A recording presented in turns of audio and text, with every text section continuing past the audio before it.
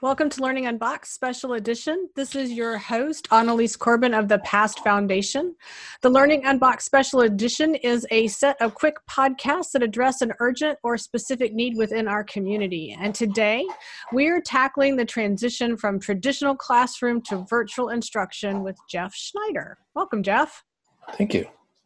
So Jeff is a past teaching and learning coach as part of our school design team. And better yet, Jeff is a veteran virtual teacher with tons of experiences, do's, don'ts, and so much more for us to think about to be successful in making this switch. So Jeff, let's start with, you have indeed, you are not just a veteran, but a bit of a virtual instructing road warrior, because you've done it in every configuration I can imagine, and you've been doing it for years. Tell us just high-level overview. Tell us about that.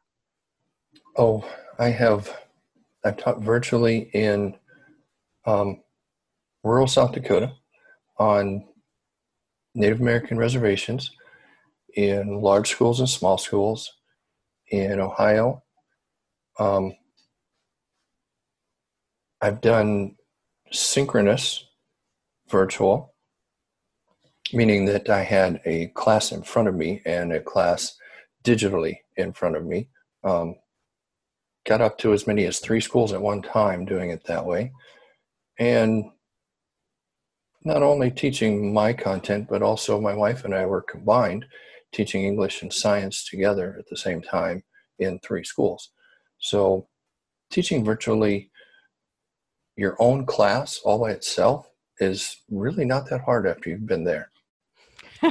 And just to be really clear, so there's no misunderstanding, because I actually witnessed Jeff and Mary teach this way. So when he says, multiple classes being taught together in more than one school at the same time, he's literally talking all at the same time. So he really does truly understand the space so many of us in this country and around the world are sitting in right now going, oh my gosh, how do I switch from my traditional teaching that I know and I'm comfortable in into this wild, wild west of teaching and learning? And who better to help us with that than Mr. Schneider from the Wild, Wild West? Truly the digital desperado. Truly the digital desperado. So Jeff, let's just dig right in. So we know that teachers are all, like I said, across the country, around the world, making this shift out of necessity because of what's going on in the world right now today. So how does a teacher's thinking need to change as we move quickly into online education? So what is the high level things that as that teacher that I need to be thinking about or to adjust right now in this moment to be able to launch successfully? If we were building an outline right now, the words that I would want to put on the top line is control and flexibility. What do you mean by that? You are no longer able to control a classroom the way you did. Your presence, your personality, your standing behind them doesn't change their behavior. You can't do that. You're not in the same room anymore. The students that you're dealing with are probably in their living room, probably in front of a TV, probably within arm's reach of some type of gaming device. The distractions are innumerable. They may be fighting with their siblings over the tech so that they can be on class to be online at the same time. You just have to let go and understand, I no longer have control the way I did before. You can have a different kind of control, but that requires you to be flexible. You just have to roll with the punches, as they say. You can no longer stand in front of your classroom and do direct instruction. You have to flex that as well. You have to think short time spurts. If you're going to be in charge, if you're going to do direct, it has to be a short time span. But also, you're going to have to record that because maybe not all of your students can be online at the same time. So there's another way you have to be flexible. You can't do the same type of lessons that you can do live in a classroom. So you have to be flexible that way. Your lessons are going to need to be more, here's what I want you to do, and now go do it. So lots of instructing and providing the opportunity for kiddos to sort of dig in and understand what the lesson is, but then sending them off to actually do the lesson independent of you and then coming back to you. That's one of the big sort of mind shifts that happens in this environment. Yes? Yes, literally. I think of it as a setup. If you watch a TV show, the first few minutes are always the setup. There's always a problem, and the hero's going to have to be going out and finding some kind of a solution for it. And I think of it very much like that. When It's a great way to think about it. I've not heard somebody articulate it quite that way, but you're right, Jeff. Yeah, you know, the teacher's setting it up and the kid gets to go be the hero. Yeah, it's just like MacGyver. Whether you like the old one or the new one, it's just like MacGyver. In the beginning, there's always something, and the teacher may need to do some direct. You may need to do it once and record it so that those that can't be online with you can come back and see it when they're able to. But you have to have that setup, that thing you want your students to go do, and then you have to just drop it and assume that they're going to go do it, which leads to a whole nother basket of problems, and that we need to talk about what our students need to do. And how that was my next question. How do you set your students up so that they know that they have to think differently as well? Because back to your point, you're going to send them off and you're going to hope, you know, we're this whole set of constraints we can do as the instructor in that moment, not do a dang thing about, right? You know, whether it's I'm arguing with my sibling or we only have one computer, or the bandwidth that both my parents are also working remotely and we're all trying to use the internet at the same time, right? Plus a host of other things we haven't even thought about. That interact into it. But as instructors, we have the ability to set a set of parameters and expectations and a sort of mindset. We create that ecosystem. We can't control who lives in it with us, but we actually build the ecosystem itself. So what is it that we tell the students to help them be successful inside that ecosystem? Our students today, and especially in a digital setting, need to be independent problem solvers. And we know that 99 and 44/100% of them are not, but they can be. We need to set them up, give them the tools and the freedom to go try things and fail and figure out what failed and then figure out what they want to try next. And it really follows the design cycle really closely, in that our students need to go and do and try. Whether they fail because of their behaviors or a lack of grit, or whether they run into academic issues, whether they run into tech issues, we can't know that. We can't plan for all of that ahead of time. We can plan for some of it, but we can't plan for all of it. So we need to tell them that they're MacGyver. They need to go and figure out how to get a solution to the problems that we give them. And they need to document everything. If we tell them that one thing and they go and document everything, we're going to hit almost all of their English standards before we get back to face-to-face instruction.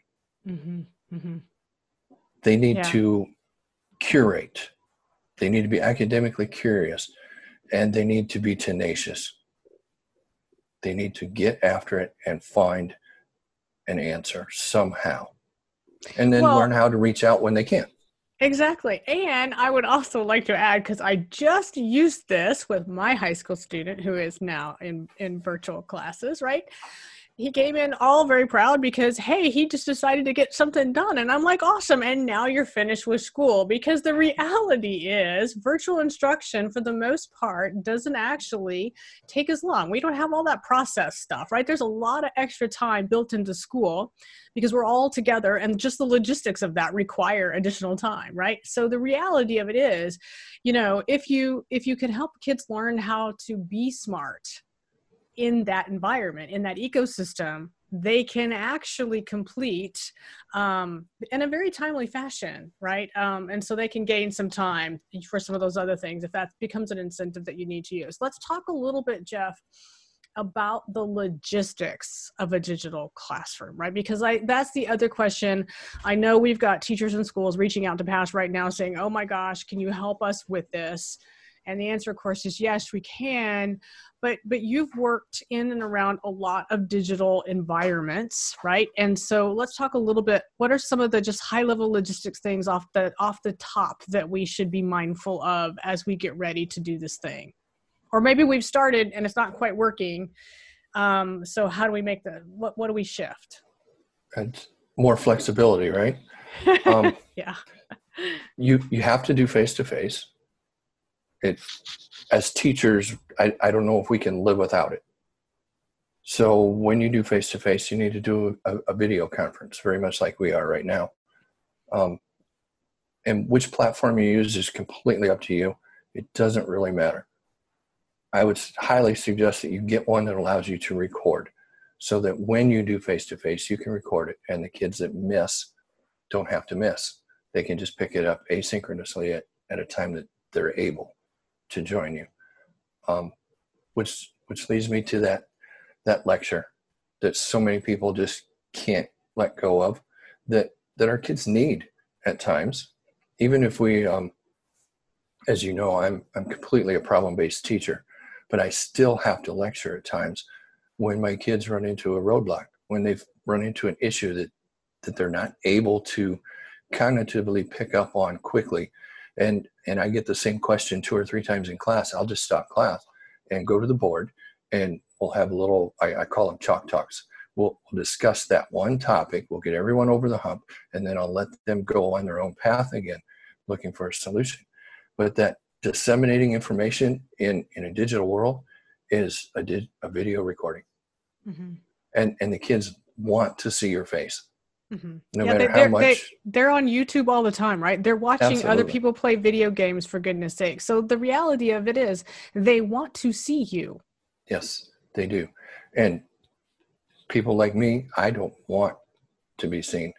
I would very much rather not, but that's what the kids want. And it's our job to teach them. Ultimately, at the 30,000 foot level, our job is to teach them how to not need us anymore. Mm-hmm. That's when you've been successful, right? Exactly. They need to be able to walk across the stage of graduation and say, thank you very much. I got this. I don't need you anymore. So your assignments, you're going to need a learning management system of some kind. You can try to do it on your own. It's going to fail. Find a learning management system if your school doesn't already require you to get one, and just pick one and go. You're also going to need some time for discussion, for questions and answers. Mm-hmm. That doesn't necessarily have to be synchronous either. That can be an asynchronous chat forum, mm-hmm. where a kid throws out a question and maybe another student answers that question before the teacher even sees it. Which is the best learning. That's that Exactly. Near peer mentoring, right? If the teacher sets it up, hey, anybody can answer this question. If you answer it incorrectly, I'll correct it for us all. Absolutely. And the best thing that could happen is someone answers it incorrectly and a different student answers it correctly. And if you can get them to do that and be nice to each other while they're doing that, you hit all of the social emotional learning standards too. Excellent. Excellent. How do you give them work and let them do it in their own time with whatever resources, and know on the flip side that, I guess I could ask this question 1,000 different ways, but putting my teacher hat on, what I know everybody's really asking is how do I know what to assess beyond the giving a test? And we can give tests pre and post, right? And digital, traditional, online tests, that everybody can figure out. I'm asking about the other pieces, right? That people want to know. How do I truly assess if I'm being successful in this environment? Well, in the teacher world, they love buzzwords. So there are assessments for learning and assessments of learning. And what you're asking about is an assessment of learning in its truest sense. And what we need teachers to do is to stop a second, just take a beat and think about, what does it mean, an assessment of learning? We need to figure out a way that a student can prove that they learned something. And in my world, I don't care how they prove it. I might require at the beginning of the year that they use a PowerPoint, but the next thing I'm going to do is tell them they can't use PowerPoint to show me that they've learned.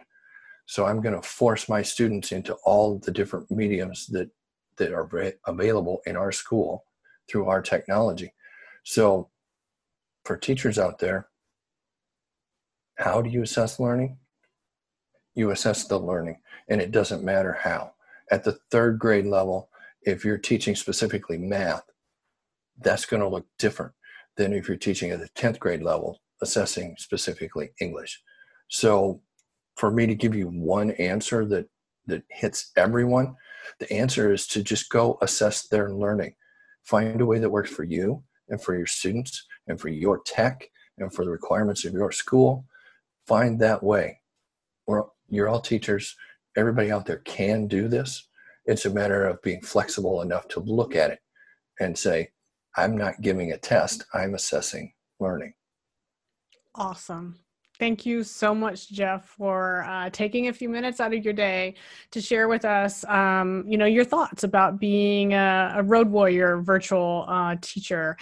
We will post Jeff's email address, and Jeff is also hosting a number of different webinars over this week and probably coming moments. He frequently does virtual workshops, so to speak, and teaching opportunities all around this very thing, how to be a great problem-based instructor in the 21st century. So again, Jeff, thank you very much for joining us. Thank you.